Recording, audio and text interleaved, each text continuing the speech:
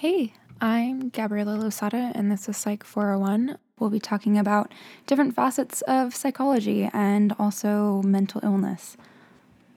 On this episode, we're going to talk about psychics and ghosts and other creepy fun stuff. I am extremely into Halloween, and even that is probably a bit of an understatement. But typically around the beginning of August, I start to binge watch horror movies and figure out what I'm going to be doing in the fall as far as pumpkin picking and parties. But all of that actually started a little bit earlier this year because at the end of May, I got a really great opportunity to help plan a paranormal psychology class at my university. And this class didn't exist before, so the groundwork wasn't laid for what it entailed. I was wanting to take the class as a student, but the professor teaching the class is someone that I do research with, and then is also somebody who I've been a teaching assistant for in the past. So I emailed him as soon as I found out the class filled up and asked him if he by any chance needed a teaching assistant. So whenever we had a meeting about it, he explained to me that he didn't really know the direction that he wanted the class to go in. So he was very open to suggestions, and I got to be creative with it and kind of run free with the different aspects of the subject that I wanted to do research about. So in the end, I didn't actually end up being able to be there for the class because I was going on vacation that same time frame. But I put a lot of time and effort into this research and became really interested in all of the aspects of it. But I did still get to do a lot of research and lend a hand in the curriculum for that class, which was really great. Parapsychology is an actual field within psychology, and these people kind of go through and investigate the claims of clairvoyance and people who claim to be telekinetic, and they don't necessarily seek to disprove them, but they just hunt for validity in their claims. These parapsychologists investigate things that have paranormal undertones to them. So there's actually one parapsychologist who studies people who believe in Bigfoot and aliens, and he doesn't study Bigfoot or aliens themselves. He comes at it from an anthropological perspective, and he looks into why these people believe these things and comes up with a lot of statistics on their backgrounds. I'm actually not going to talk about Bigfoot or aliens or anything today, though, because for whatever reason, those particular facets don't interest me, but I am going to talk about ghosts. So with all of this, I don't seek to disprove or invalidate anything that you've experienced. This is just the evidence that I've found that has been studied throughout time in a psychological manner. There is the West Virginia State Penitentiary, which I have a very hard time pronouncing. It's a really beautiful building, but it's really ominous. It's architecturally Gothic, and it's not in operation as a prison anymore. They do, however, still hold regular tours and have haunted houses during the fall and have a lot of events there throughout the year. And they also offer midnight sessions for people to stay the night there and investigate. And I think this is mostly for people who have like those ghost hunting TV shows, but I'm pretty sure it's also open to the public. So it's a pretty morbid concept to walk around this prison that a lot of really awful things happened in and bring ghost stories out of it. But they have to hype it up somehow. And the thinking behind it is that the reason why some of these things and these rumors and kind of legends have originated is but they have to keep funding in place somehow to keep it from being torn down. So a lot of tourists come in for their various events.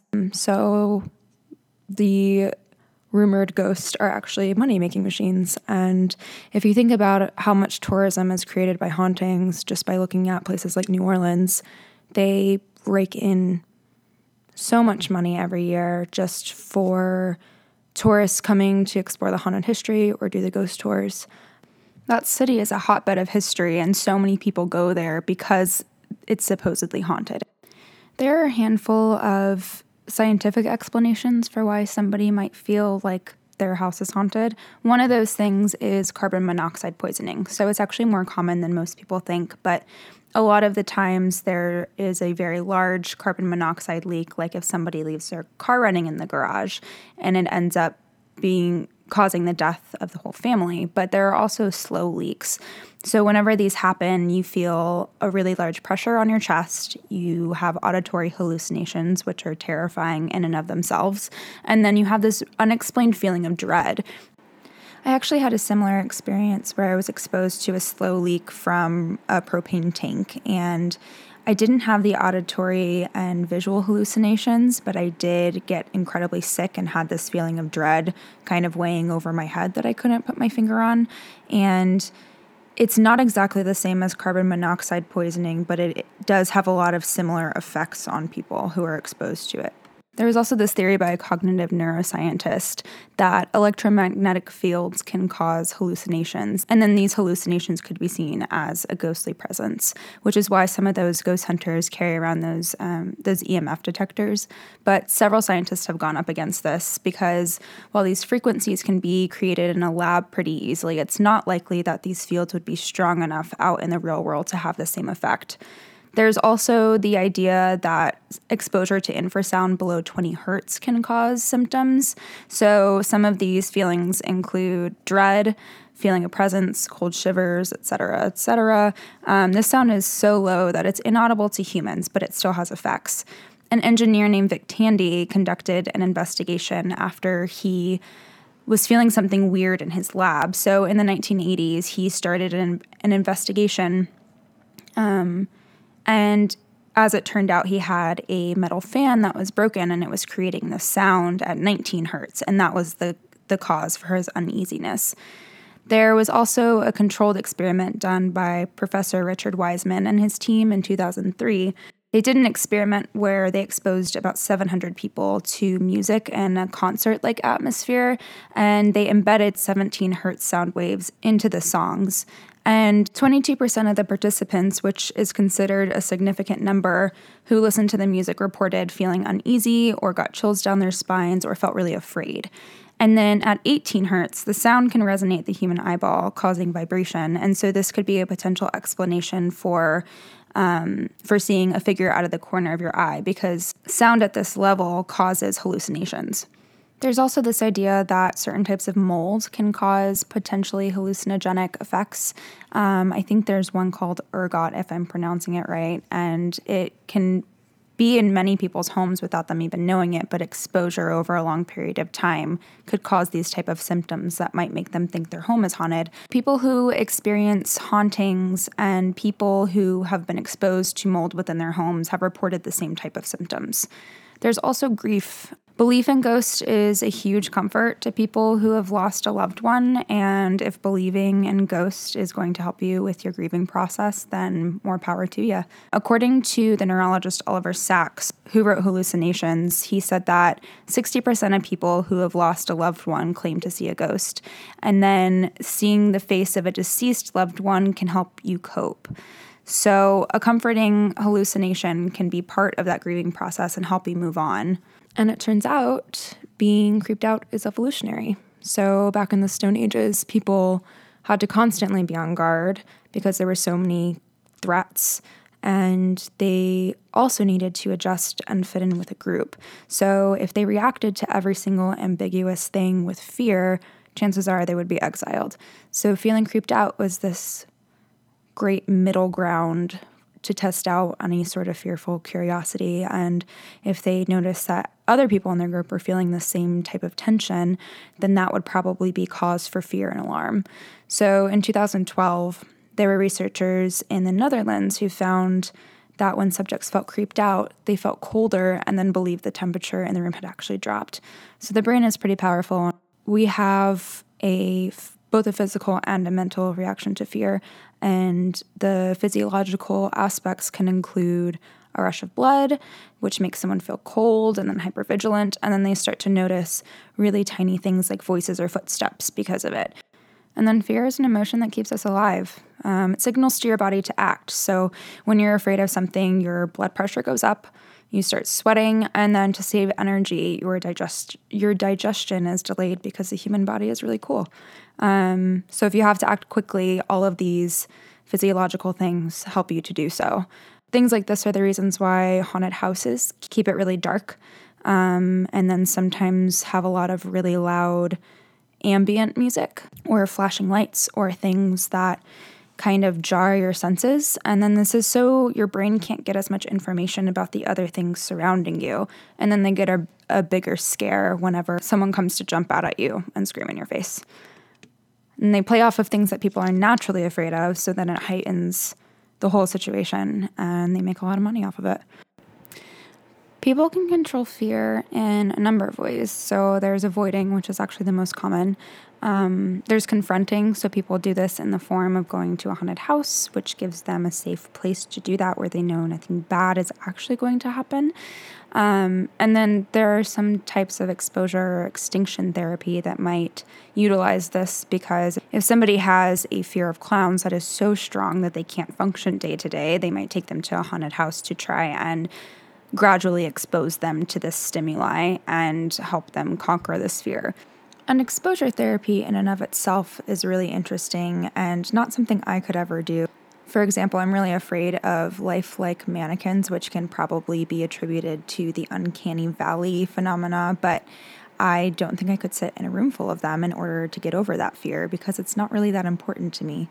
Then again, it doesn't affect my day-to-day life in a debilitating way, and some people's fears do that, so it is necessary for them. It's just not something I think would be very effective for me. And for those of you who don't know, the uncanny valley effect, or the concept of it, is kind of whenever something appears very close to human. So this can be in the form of a doll or one of those really lifelike robots or a mannequin, like I previously mentioned.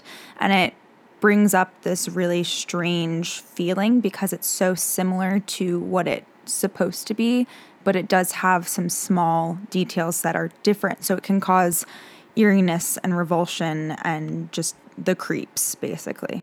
There's actually a really controversial and extreme haunted house in someone's backyard, and it actually may have some other locations now, but it's called McCamey Manor, and it plays off of the fears of the victims. So if I remember correctly, there's this really long application process, and there are extensive questions about their background, and there are also a lot of health requirements, so they can't have any heart conditions, which is also true of roller coasters if you think about it, but they more or less live torture these participants. And again, if I remember correctly, it's only one person in at a time, and then this experience lasts for several hours.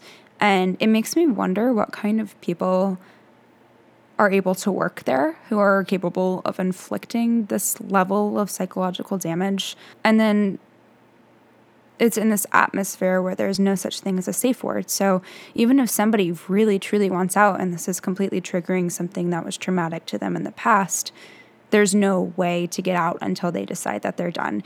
There have been so many things done inside of this house, and there have been a lot of videos taken afterwards, after many papers are signed, but they've cut people's hair, they have made them eat all of these awful things.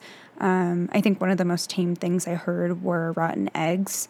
They waterboard people, so there are actual torture methods that they use on prisoners of war that are being used in this haunted house. So it's really scary to think about, and that's obviously a very extreme version of what somebody could do. But then it kind of got off topic there, but another way to control fear is just thinking about things differently. There are a couple of really great examples when it comes to perception and how music can really easily shift the mood. So somebody made a trailer for The Shining, but cut it and changed the music so it looked like a preview for a romantic comedy. And then somebody did something similar to this where they edited clips of the movie Elf with Will Ferrell, and then they also did a separate version of Mrs. Doubtfire, and they made them look like horror movies. I would really recommend you look them up on YouTube because they're pretty genius. So if you're really afraid of something, a way to combat that is to kind of look at it from a funny perspective, or to just completely try to rationalize and explain away what is happening, even if that means going and doing a bunch of research around it. Okay, now the good stuff. So Ouija boards, and I'm going to continue to pronounce them Ouija boards, even though it's apparently Ouija, because that's what I've always done. I actually almost got grounded once for using one at a sleepover when my mom found out. She's really superstitious about that stuff. It's fairly popular for people to try and communicate with the dead with a Ouija board, but there is something behind the idea of Ouija boards called the ideomotor effect, and this is an unconscious movement, and it's guided by your expectations. So if you're sitting in front of a Ouija board and you're trying to communicate with whatever is out there, your hands are likely going to go to the answer that you want to see. So even if it's not intentional, it's still a guiding motion that you may not be aware of that you're performing. And there are obviously those people who move the planchette very consciously in order to mess with someone. If your hands are on the planchette and you're moving it around, but you don't feel like you're intentionally moving it and something is guiding you, you're probably thinking that it is a spirit of some sort that is moving your hands, but it's actually the ideomotor effect. And this also applies to dowsing rods. Those are those sticks that people on ghost hunting shows hold in their hands very loosely, and it's almost in a big L shape. So the ends of the rods will typically cross or go to the left or swing to the right, and they use them to ask questions to spirits, and they will say, if you are here with us, move the dowsing rods to the left, and then they'll swing to the left. But this is something that has been proven again and again is not accurate. They're holding them loosely in their hands. They don't think they're actually guiding them, but these are very delicate objects. So there were 2 experiments done about the Ouija board ideomotor effect. And in one of the experiments, there were 2 subjects, and one of them was blindfolded, and the other person wasn't, and they took their hands off of the planchette, so the blindfolded person thought that the other person's hands were still on it. And in this instance, there was an increased number of correct answers. So this one was kind of hokey, and I'm really not sure of the credibility of the people who were conducting the experiment but they said it suggested that there might be some sort of second intelligence in the subconscious, and it starts to bring out obscure facts and info. There was also a recorded experiment of sorts done for a TV show, and they were all blindfolded. There were multiple people sitting around the table, and they all had their hands on the planchette, but they weren't landing on anything at all. So they would land on the very corner of the board, or they would land in between letters whenever they were trying to spell something out. It was one of those things where, because they couldn't visualize where the answer was that they wanted it to land on, it wasn't possible for them to get to it. Despite all of this, I still refuse to own a Ouija board or let anybody else bring one into my house. I guess a piece of this that falls more in line with the actual parapsychology of everything is psychic fraud. So there have been a lot of cases over time, and to start, William James, who is credited as the founder of American psychology, but I wouldn't say that he is, because there were probably a lot of women before him doing these same things, but that's another topic for another time. He was really interested in spiritualism and kind of disproving anything that was going on with it in that time, because it was so hyped up and popular. He hired detectives to see if there was evidence of this woman, Leonora Piper, committing fraud, and she was an incredibly accurate psychic at the time, and they wanted to find out if she was cheating somehow and making money off of this, and they never caught her. They did all of these things while she was in these trances, and it was found out later down the road that William James's maid was friends with Leonora Piper's maid, and that was likely how Leonora Piper was getting all of this information about this person and little things that were said throughout the day that were brought up in readings. Psychics are actually sitting on an industry that is worth $2 billion a year. And some people go for fun and for palm reading after a breakup, or if they're wanting some guidance about something, which they can take or leave, but it becomes really harmful whenever somebody who is grieving or is dealing with something that is very heavy and very psychologically serious, because these people prey on their clients and customers knowing that they can get a buck out of them. There are a lot of different methods that they use, and some of them rely more heavily on some of these than others. But the two main types of readings are cold and hot. So a cold reading would be like when they use context clues to create these high probability guesses. So if somebody comes in and they're wearing a wedding ring, and then this psychic of sorts can swoop in and start to talk about things related to a partner, and this person feeds into it if they already believe in these abilities. So then a hot reading is when a psychic gathers info ahead of time from social media or ancestry sites, and this can happen whenever people book in advance and leave their first and last names. And it's so easy now to just hop on the internet and Google someone and find out small tidbits about their lives that they then can bring into the readings and create some fake validity out of it. There's also something called a muscle reading, and this is when they'll hold a client's hand during a sitting or a reading, and even if the client is completely quiet, they pick up on the small muscular reactions that the clients have. So it almost confirms or denies whatever sort of random information that they're putting out there. They also fish for information. And then shotgunning is when they quickly rattle through a ton of information until something sticks. So if there is a group reading being done and this so-called psychic is in the room and they start saying, who has an M name? And they start rattling off different M names, and they say they don't have to be passed on. It could be someone in the physical world. Chances are that if you're doing a group reading, somebody in the room is going to know someone with an M name, and that person is either going to be alive or has passed on. Misdirection comes in, and they will offer excuses when they're wrong and then try to bring humor in to distract. So if they're completely off base, they'll make a joke about it and then kind of lighten the situation and then completely move on and pretend it didn't happen. Some of them will also ask questions and then confirm and elaborate. If they're seeing a certain image of something and it's incorrect and it doesn't apply to the person or the situation at all, then they'll automatically say it's a symbol for something. So if they're seeing a white bird and they're like, does this mean anything to you? Then the person that they're doing a reading with, if they say no, like, oh, this is just a symbol to say that in the next life, this person is at peace and they're watching over you.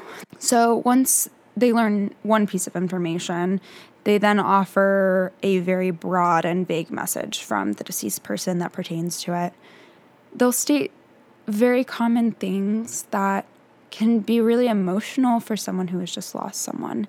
So this is when the grossness of that industry comes into play, because somebody has just lost their sister and you mention something that might even slightly pertain to that person's life, you're going to get a response out of it. This person is going to start crying. This person is going to start their outward grieving process. It's not okay to do this to people who are clearly in pain and then to make money off of it. And then with this, there's something called the Barnum effect. And this is when people begin to feel an emotional or a personal connection with very general information, like I mentioned before. And this actually applies to horoscopes as well. So people who believe in psychic abilities will draw connections between very broad and leading questions because they want to believe it. And then confirmation bias is involved in this because it dismisses mistakes. And then they're surprised when then 1 out of 10 things is correct, or even close to correct. There's a method that I've seen used where one of them will scribble on a pad of paper for an extended period of time and then say that that is the way that the spirits talk through them or communicate with them. And this is actually a technique to have more time to come up with something. So if they're stuck on something to say or stuck on some random revelation to put forth, they'll sit there and scribble on the paper for a while and then pretend that something profound is happening. Harry Houdini is actually somebody who was very outwardly against any of this supernatural seance psychic stuff. He set out to disprove a lot of people and did so publicly because he lost his mother, who he was very close to, and he wanted to try and communicate with her and was really hurt and annoyed and disgusted by these people who were making money off of completely lying to his face. So there's also somebody who's a bit more recent, and he goes by kind of a stage name of the Amazing Randi, and he exposed quite a few people on national TV for being frauds, which I can't even imagine the type of devastation that had to their careers or the type of embarrassment and shame that they felt while they were on these talk shows and had all of this blow up on their faces. But for the last several decades, he's had this check that is for whatever giant dollar amount, and he's never written a name in. So he has this contest that anyone can enter, and if they can prove to him that whatever ability they have is real in a lab sort of setting, then he will gladly hand over the check. And this contest has been going on since the 70s, I believe, but no one has ever won the money. And he has increased it over the years, and I think as of the last time I checked, it was up to $1 million. So if anyone wants to enter that contest, go for it. Something really interesting as far as perception goes that can kind of be perceived as creepy are faces. And our brains try to make sense of what is unrecognizable. And so this kind of leads to seeing faces, which can be anything from, I think there was a show where they jokingly talked about this, and it was the face of Jesus in a grilled cheese. And there have been things like that, or like on a piece of toast that have sold on eBay for thousands and thousands of dollars because people see these things as a religious symbol. But it's just our brains taking random shapes and forming them together to try and make something out of them so things aren't as ambiguous. This is a psychological phenomenon called pareidolia, if I'm pronouncing that correctly. Our brains respond to a stimulus, an image or a sound, by perceiving a familiar pattern where none exists. So this actually also applies to subliminal messages, and there is that Led Zeppelin song, and a lot of people have said that when it's played backwards, it has satanic messages in it. And this is actually an example of that. And it also uses top-down processing. So if someone were to not know this reference at all and somebody told them and played it backwards for them, they might not even understand or make words from what is happening. But once they know what they're supposed to hear and then it gets played back again, then they recognize those words and then try and make sense of it. Hey, thanks for listening. As for future episodes, I'm always open to suggestions for topics, definitely open to any feedback. I'm still trying to solidify the exact direction I'm going with this.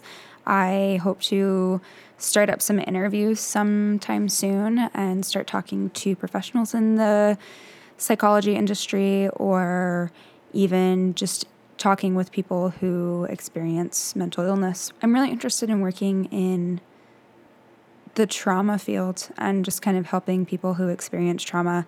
A big motivator for this podcast is actually to have something extra to put in my grad school applications. So if you're brought here because I applied to the school you work at, I'd really love to get my doctorate, and I'd really love to work with you. On a side note, I believe in educational accessibility that may not be readily available due to societal barriers. So if there's something you want to learn about, let me know and I'll look into it for you. I fully recognize my privilege that I am educated and I'm continuing my education, and I have so many amazing resources and so many amazing mentors and access to textbooks that I'm more than willing to share with you. So anything at all that you want to send over, you can go ahead and email it to psych401podcast@gmail.com. Another disclaimer that I am new to this and I'm still learning, and it has been an ongoing process. And throughout this, I've had to re-record several bits and pieces. So there might be some inconsistencies in volume or background noise or whatever. So just bear with me. Hopefully it'll get better as the episodes go on. Also, I'm sorry if you can hear meowing in the background. My cat doesn't understand the concept of doors. That being said, I wanted to take a second to thank my friend Jameson for kind of guiding me through this and giving me some pointers.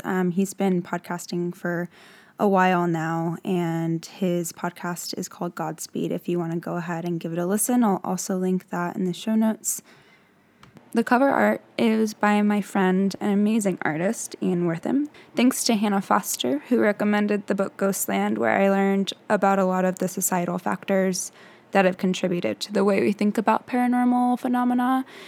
And thanks to my partner Tyler for letting me turn our dining room into my studio.